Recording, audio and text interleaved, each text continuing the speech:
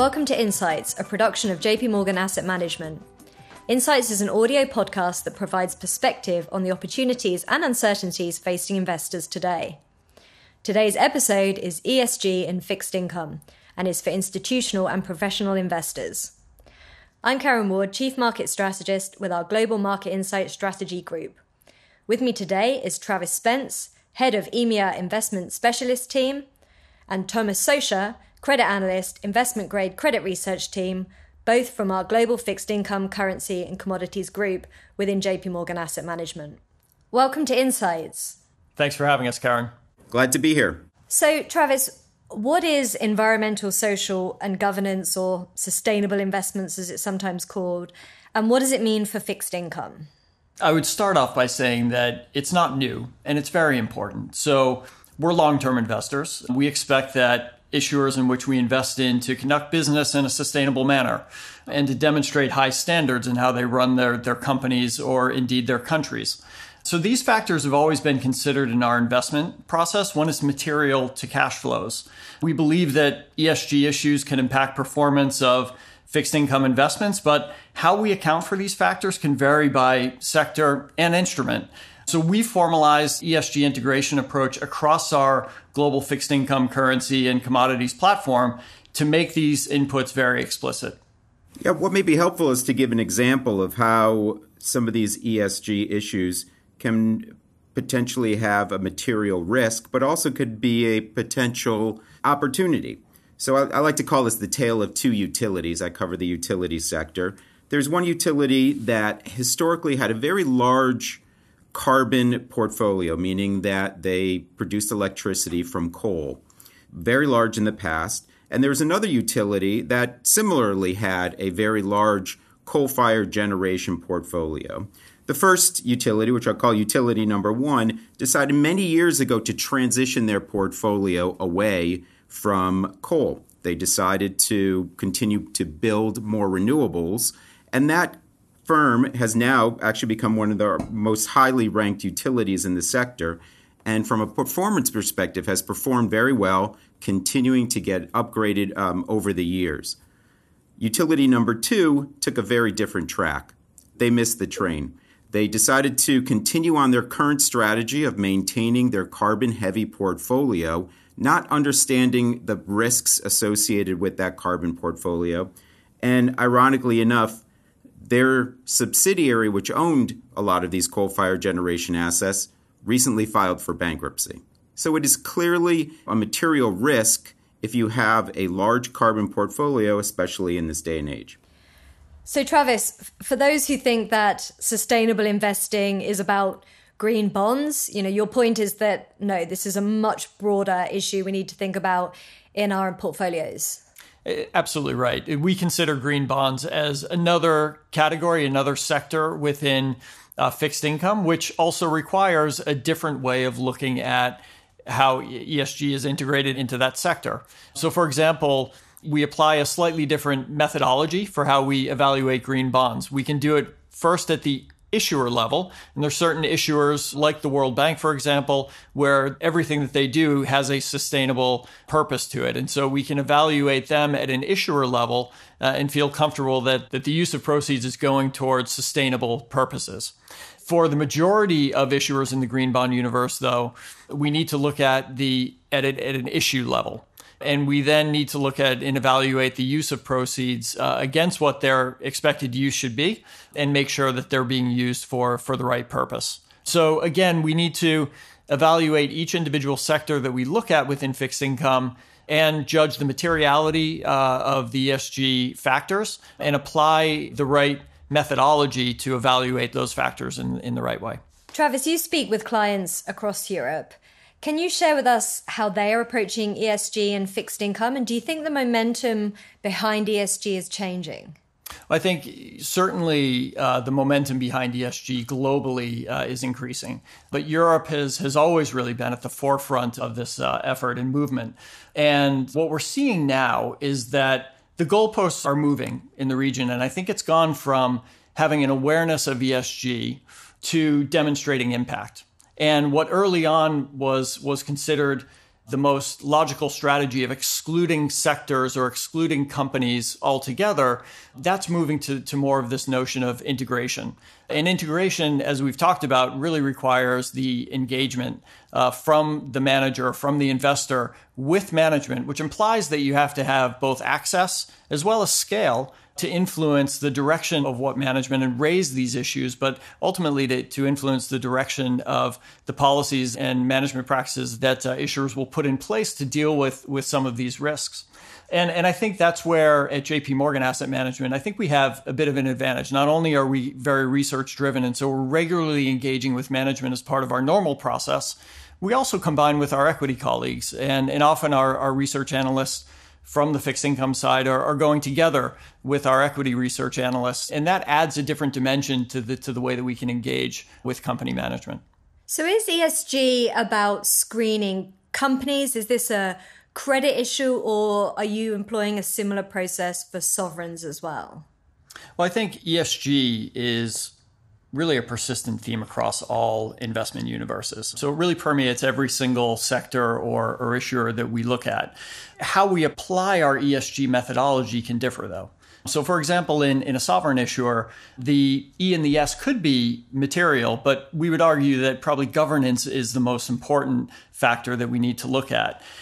So we need to assess the level of materiality across each of these three characteristics. But with a sovereign, the governance is going to be the most important because it's really about whether there's sound fiscal management. And so we need to make sure that we look at the political landscape that could maybe impact future direction of decision making and management.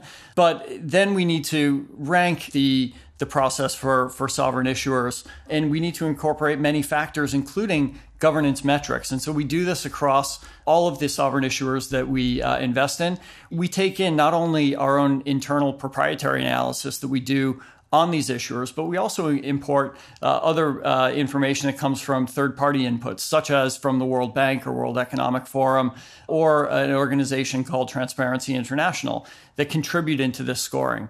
And Tom, can I ask you to talk a little bit more specifically about how that data gets used in the investment process? Is it that a sovereign or a company is issued with a score and that rules them out? Or is it that it's information that forms part of a wider data set? How does it specifically impact your decision making? I think it could be all of the above. We look at, as Travis mentioned, the materiality. So are specific data points that we just frankly do not want to invest in this company because we think the ESG risks are very high?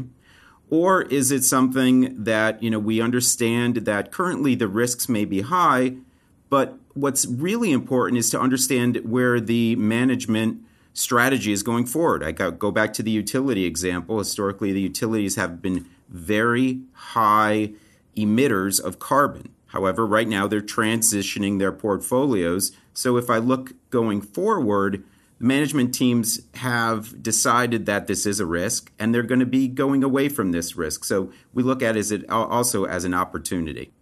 And just so I'm clear, you won't rule out, this isn't a sort of yes or no decision. This is about how it impacts your broader assessment of the risk and potential return of each investment that you're considering. Exactly.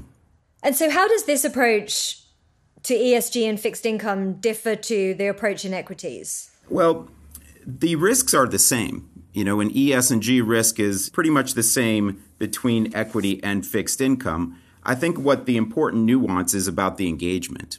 The equity community has the ability to vote. They vote their shares every year during the proxy process. From the fixed income perspective, we obviously don't have that. However, what we do have is engagement with the company. Here at JP Morgan, I often share meetings with my equity counterpart. So we have the ability to engage with management teams, to engage with the CEOs, the CFOs, and really understand where their strategy is going forward. If we look at some of the data that's out there, and a lot of the data providers provide data that is historical in nature, which is very helpful to flag risks. However, if we look at where a company is going forward, that's really important. And I think that's where the engagement comes in. not only do we engage at the company level, but we've also engaged at the industry level. The disclosure process around some of these risks is very important and frankly emerging. Can you give us an example of one of these engagement activities that's resulted in a change in how the company's operating? Sure. Actually, most recently, there was a fixed income investor meeting with a very large utility that has historically had a large coal-fired portfolio. We engaged with them a few years ago and talked to them about the emerging risks, especially around climate change, the possibility for stranded asset risk. And the company has understood that there are changing investor viewpoints. And one of the potential risks that we looked at was the California insurance regulator, which wanted to disclose all of its insurance companies that have holdings in utilities that have over 30% of their generation coming from coal. We highlighted this issue with this particular utility as they had a very large coal portfolio and said that one of your largest investors could have to potentially divest their assets. So we engaged with them. We talked to them about their strategy around whether or not they're going to keep these coal-fired assets. And over time, they've evolved their strategy to just roll off these assets. And, when the useful life is over from the coal plants, they're not going to be building more coal plants. And in fact, they're going to be building more renewables. They historically already have, but they're going to be increasing the velocity of building renewables. And this is something that the company took our engagement and decided to change part of their strategy in terms of where they were putting their capital expenditures and where their risks in their portfolio really lie. Interesting. It changes the concept of bond vigilantes, doesn't it? The bond vigilantes doing good for the world. It's good to hear. Travis, maybe if I can come back to you. You mentioned that ESG is about essentially thinking more broadly about your investments and making sure you're going to receive your payment back. But on a day-to-day basis, how do you measure success of ESG integration? I think the true measure of success for ESG integration really comes over the long term. So if you're avoiding potential issues that could come up because of any of these factors impacting cash flow or impacting the ability to repay or to be a material impact to the company itself, and there could be a solvency issue down the road. Remember that a lot of the bonds that we hold can be quite long-term. These could be 10-year, 20-year obligations. So not only do we need to look at the short-term impact of cash flows, but we also need to look at the contingent liabilities that might be accruing because of some of these ESG issues. And it really goes back to the engagement that Tom was talking about, because our analysts in their day-to-day role need to be taking these factors into account and identifying things that we think might create a contingent liability down the road. And if we can identify those early, if we can embed those into our issuer rankings that then affect portfolio positions, we can then avoid some of these issues in portfolios. So it's really the measure over the cycle that we're able to avoid these issues, make sure that they don't impact our portfolios, and therefore create stronger investment returns for our clients. I think a lot of people have the prior that taking into account ESG factors is more likely to limit your investment returns than enhance them.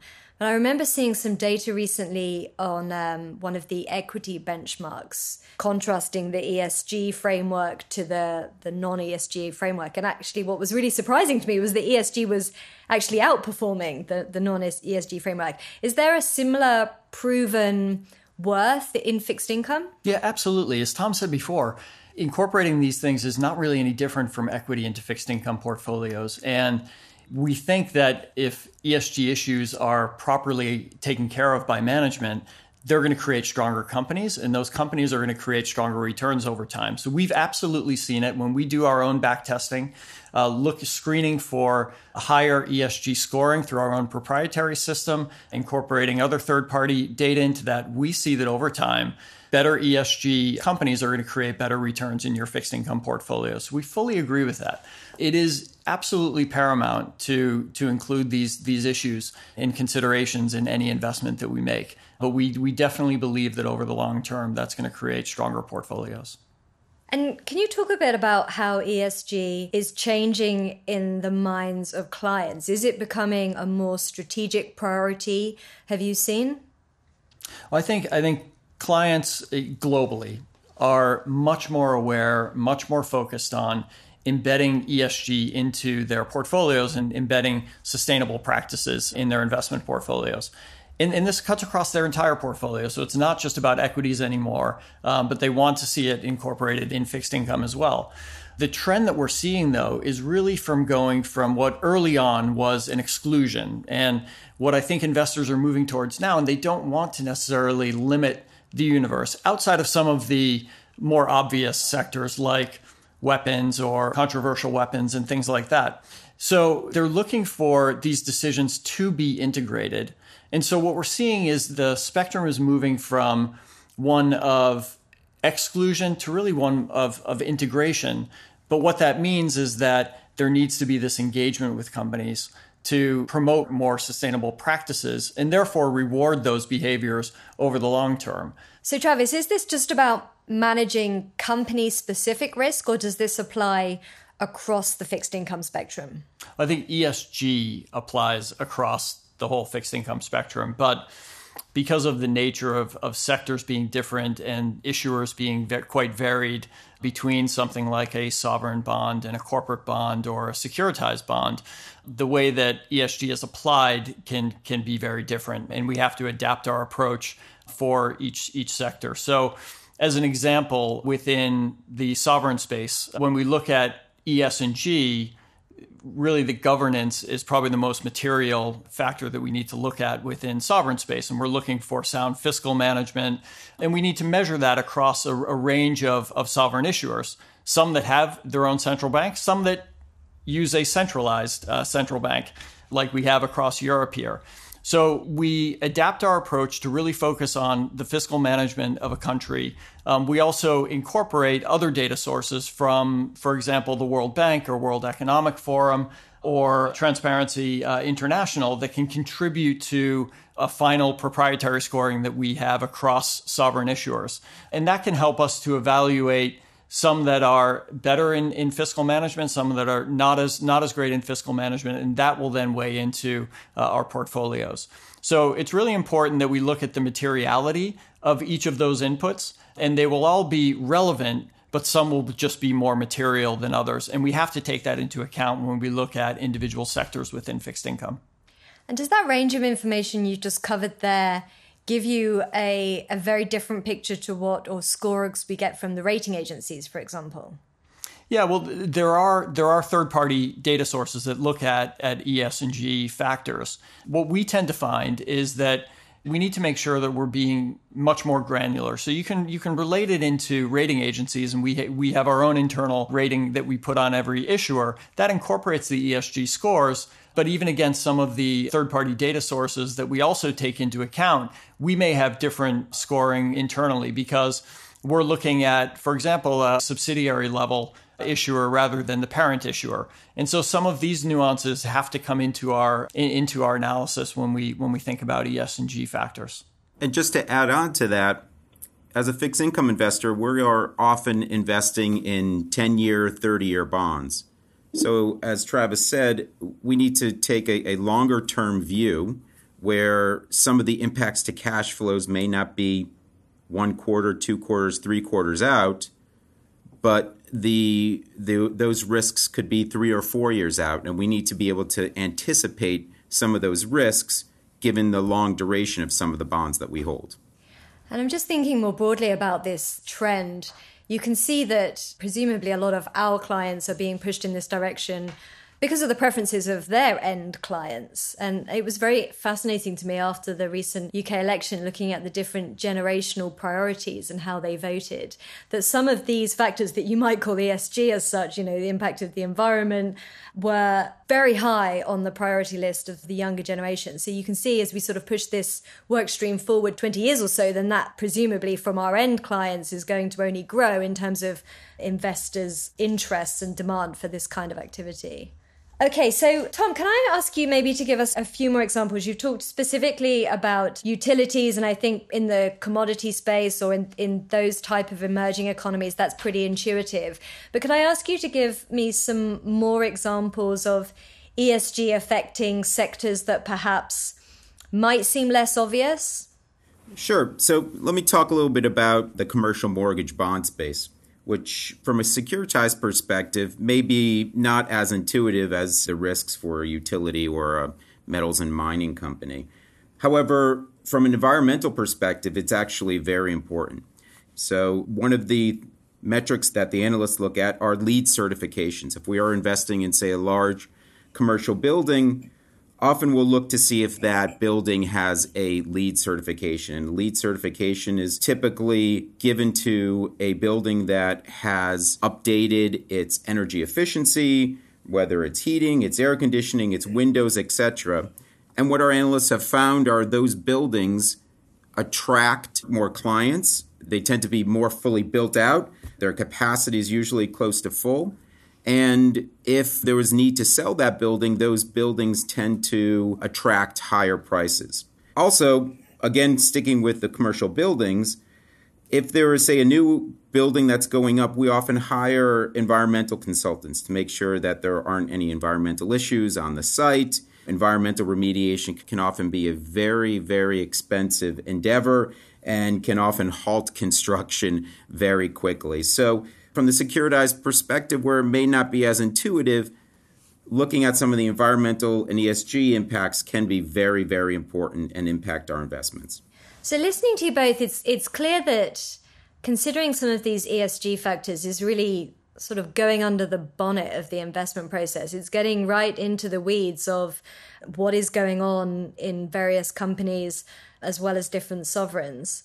So how does an investor apply an ESG approach? Is it about making sure they are getting their products, their investments through companies that are applying ESG analysis? Because surely there's a huge amount of research that's required behind this. Well, I think, again, Karen, the direction that we're seeing clients moving into is really from being aware of ESG issues to measuring the impact.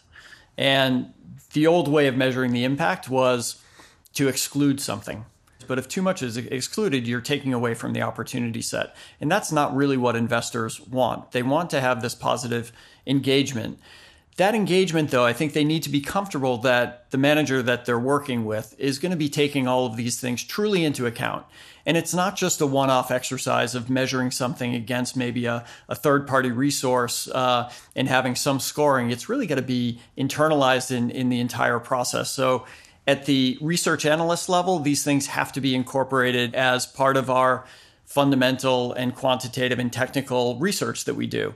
And it has to be factored in, especially into that fundamental score of whether management is aware of potential issues, is working towards addressing those. And it's also going to be taken into account in the valuation. So is it more attractive or less attractive because of the relative value and how these things are being accounted for? So that's at the research side, but it doesn't stop there. It has to then go forward into the investment process. And only when you have a dialogue that's going on around each issuer between the research analysts and the portfolio managers, and that ongoing dialogue to talk about issues that are out there, talk about the valuation of those issues within an individual score of an issuer, and how those are being reflected in a portfolio. Once you have that permeating the entire investment process and permeating the dialogue with clients, does it truly become integrated? So that's what I think clients are looking for, that there's the involvement, but there's also the engagement, and there's the dialogue that's happening all the time that makes them comfortable that these issues are truly being factored in. So the manager needs to have the research resource capability, but also see it as a strategic priority. Correct. And from the bottom-up perspective, I think ESG lends itself to our strengths here at JP Morgan Asset Management. We are a fundamental research-based house where research is part of our DNA. And as clients and as investors, we're demanding more and more data around ESG and taking out subjectivity and really doing the forensic research to uncover the specific data points and uncover some of those ESG risks. And that really plays into, again, our strengths. Our bottom-up analysis, we call on many different sources of information, whether it's regulatory filings, annual reports, websites, our engagement that we mentioned earlier with management to really understand their future strategy around some of these main issues. So, Tom, let me ask you first, what are some of the key ESG issues in fixed income today?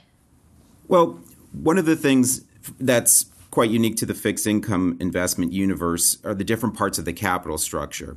Unlike equity, where you're just investing in a specific ticker, we often have bonds that are issued at various different entities within a particular company. You may have a holding company, you may have different operating companies. In the utility sector, you may have generation companies. And there are ESG risks and different ESG risks at each one of those different entities. So we need to understand the challenges and also the specific risks at each one of the entities where the bonds are issued.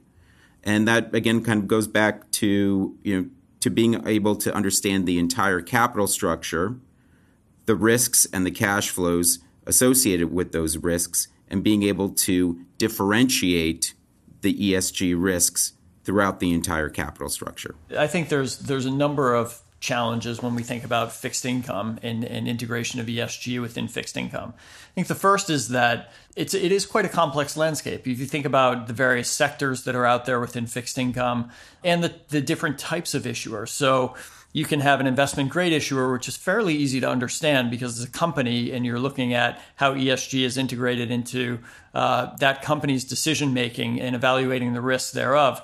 But then you also have securitized sectors. You have sovereigns that act differently than a corporate issuer might. High yield and emerging markets, you need to take into account different risks within some of those markets. So we mentioned before, sovereigns will be much more weighted towards the governance side, where perhaps an emerging market issuer may be more weighted towards environmental or social factors. And then finally, the data within what we look at in the markets around ESG is all backward looking. But what you're really concerned about is what the companies or issuers are doing about correcting some of the issues going forward and how they're looking at putting in place the right systems to account and to manage those risks going forward. So we have to gear ourselves in ESG integration to understand the nuances by issuer or issuer type and make sure that we're evaluating how the issuer is ultimately looking forward rather than looking backward. Okay, Tom, can I ask you a bit about the specifics of how we integrate ESG into fixed income here at JP Morgan Asset Management? Do we have a team of dedicated analysts who think about this on the side and input, or is it different? It is truly a integrated process. However, we do have a leadership team called the Sustainable Investment Leadership Team within asset management. And that group is there to maintain the integrity of the process. So while we have the flexibility amongst investment engines, we still want to maintain a certain level and quality of analysis. To give you an example, each group within fixed income, as we mentioned earlier, ESG there are specific nuances. We want to be able to provide each one of those teams the ability to come up with a process that fits their particular investment engine. So we have come up with something called the Commit, Implement, and Demonstrate integration process, where first of all, the specific team has a leader and a champion for the integration, and that is the commitment phase. The second is the implement phase. What are the specific investment and research phases that are incorporated in the investment analysis? And then finally, the demonstrate phase. What is the output? How are we measuring things? How is it implemented into portfolios? Once the specific investment team has come up with this process, That process is then brought to the Sustainable Investment Leadership Team, where the Sustainable Investment Leadership Team has the knowledge that can really look at best practices across all of asset management. So if there's something that may be working in one part of equity that we can then particularly institute into, say, investment grade research, that team or the SILT team has that ability to provide the feedback to the specific investment engine. So I'm completely clear then. It's something that every fixed income portfolio manager needs to be aware of in their investment decision making. This is not something that's happening on the side. That's correct. And we adopt an approach that we feel ESG integration is not going to be successful if it's designated to a separate team that sits alongside the rest of the investment process. It truly needs to be integrated throughout the investment process, which really means four things. So first is that our research analysts, and we have 59 dedicated career research analysts that perform all of our bottom-up analysis on each issuer that we invest in. So we're very much a heavily research-oriented platform. And when they're doing their fundamental quantitative and technical research, the three things that we look at with every issuer and security that we invest in, ESG has to be factored into that analysis. The second part is that investment staff are required to discuss ESG information on issuers as a standard item during all of their investment committee meetings, which happen on a weekly, monthly, and quarterly basis. The third area is that we also have proprietary tools that we've developed that provide access to other external ESG data sources and research reports and carbon metrics or other analysis within industry groupings.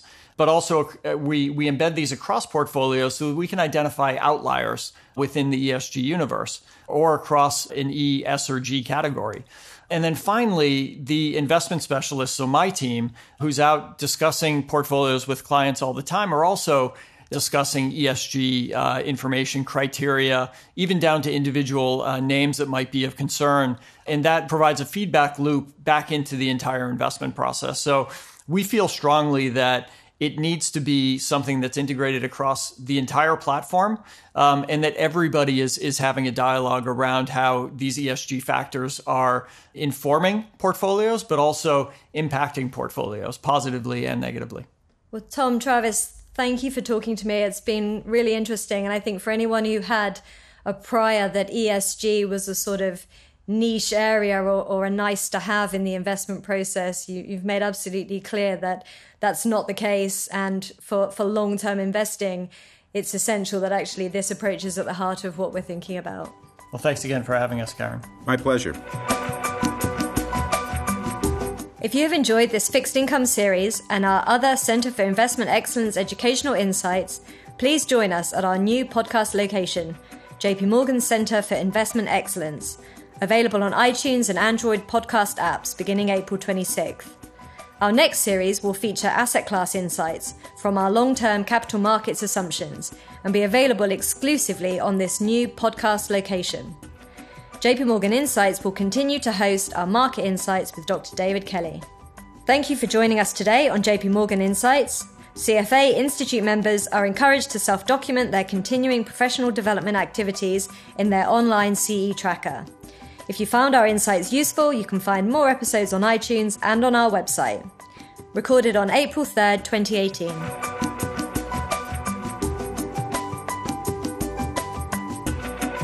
The views contained herein are not to be taken as advice or a recommendation to buy or sell any investment in any jurisdiction, nor is it a commitment from JP Morgan Asset Management or any of its subsidiaries to participate in any of the transactions mentioned herein. Any forecasts, figures, opinions, or investment techniques and strategies set out are for information purposes only, based on certain assumptions and current market conditions, and are subject to change without prior notice. All information presented herein is considered to be accurate at the time of production. This material does not contain sufficient information to support an investment decision, and it should not be relied upon by you in evaluating the merits of investing in any securities or products. In addition, users should make an independent assessment of the legal, regulatory, tax, credit, and accounting implications and determine, together with their own professional advisors, if any investment mentioned herein is believed to be suitable to their personal goals. Investors should ensure that they obtain all available relevant information before making any investment. It should be noted that investment involves risks. The value of investments and the income from them may fluctuate in accordance with market conditions and taxation agreements, and investors may not get back the full amount invested. Both past performance and yield are not a reliable indicator of current and future results. JP Morgan Asset Management is the brand for the asset management business of JP Morgan Chase & Company and its affiliates worldwide. This communication is issued by the following entities. In the United Kingdom, by JP Morgan Asset Management UK Limited, which is authorized and regulated by the Financial Conduct Authority. In other European jurisdictions, by JP Morgan Asset Management Europe SARL. In Hong Kong, by JF Asset Management Limited, or JP Morgan Funds Asia Limited, or JP Morgan Asset Management Real Assets Asia Limited. In Singapore, by JP Morgan Asset Management Singapore Limited, Co-Reg number 197601586K, or JP Morgan Asset Management Real Assets Singapore Private Limited, Co-Reg number 2011-20355E. In Taiwan, by JP Morgan Asset Management Taiwan Limited. In Japan, by JP Morgan Asset Management Japan Limited, which is a member of the Investment Trusts Association, Japan, the Japan Investment Advisors Association, Type 2 Financial Instruments Firms Association, and the Japan Securities Dealers Association, and is regulated by the Financial Services Agency. Registration number, Kanto Local Finance Bureau, Financial Instruments Firm, number 330. In Korea, by JP Morgan Asset Management Korea Company Limited. In Australia, to wholesale clients only, as defined in Section 761A and 761G of the Corporations Act 2001, CTH, by JP Morgan Asset Management Australia Limited. ABN 551-438-32080. AFSL 376919. In Brazil, by Banco JP Morgan SA. In Canada, for institutional clients' use only, by JP Morgan Asset Management Canada, Incorporated. And in the United States, by JP Morgan Distribution Services, Incorporated, and JP Morgan Institutional Investments, Incorporated, both members of FINRA, SIPC, and JP Morgan Investment Management, Incorporated. In APAC, distribution is for Hong Kong, Taiwan, Japan, and Singapore. For all other countries in APAC, to intended recipients only. Copyright 2017, JP Morgan Chase & Company. All rights reserved.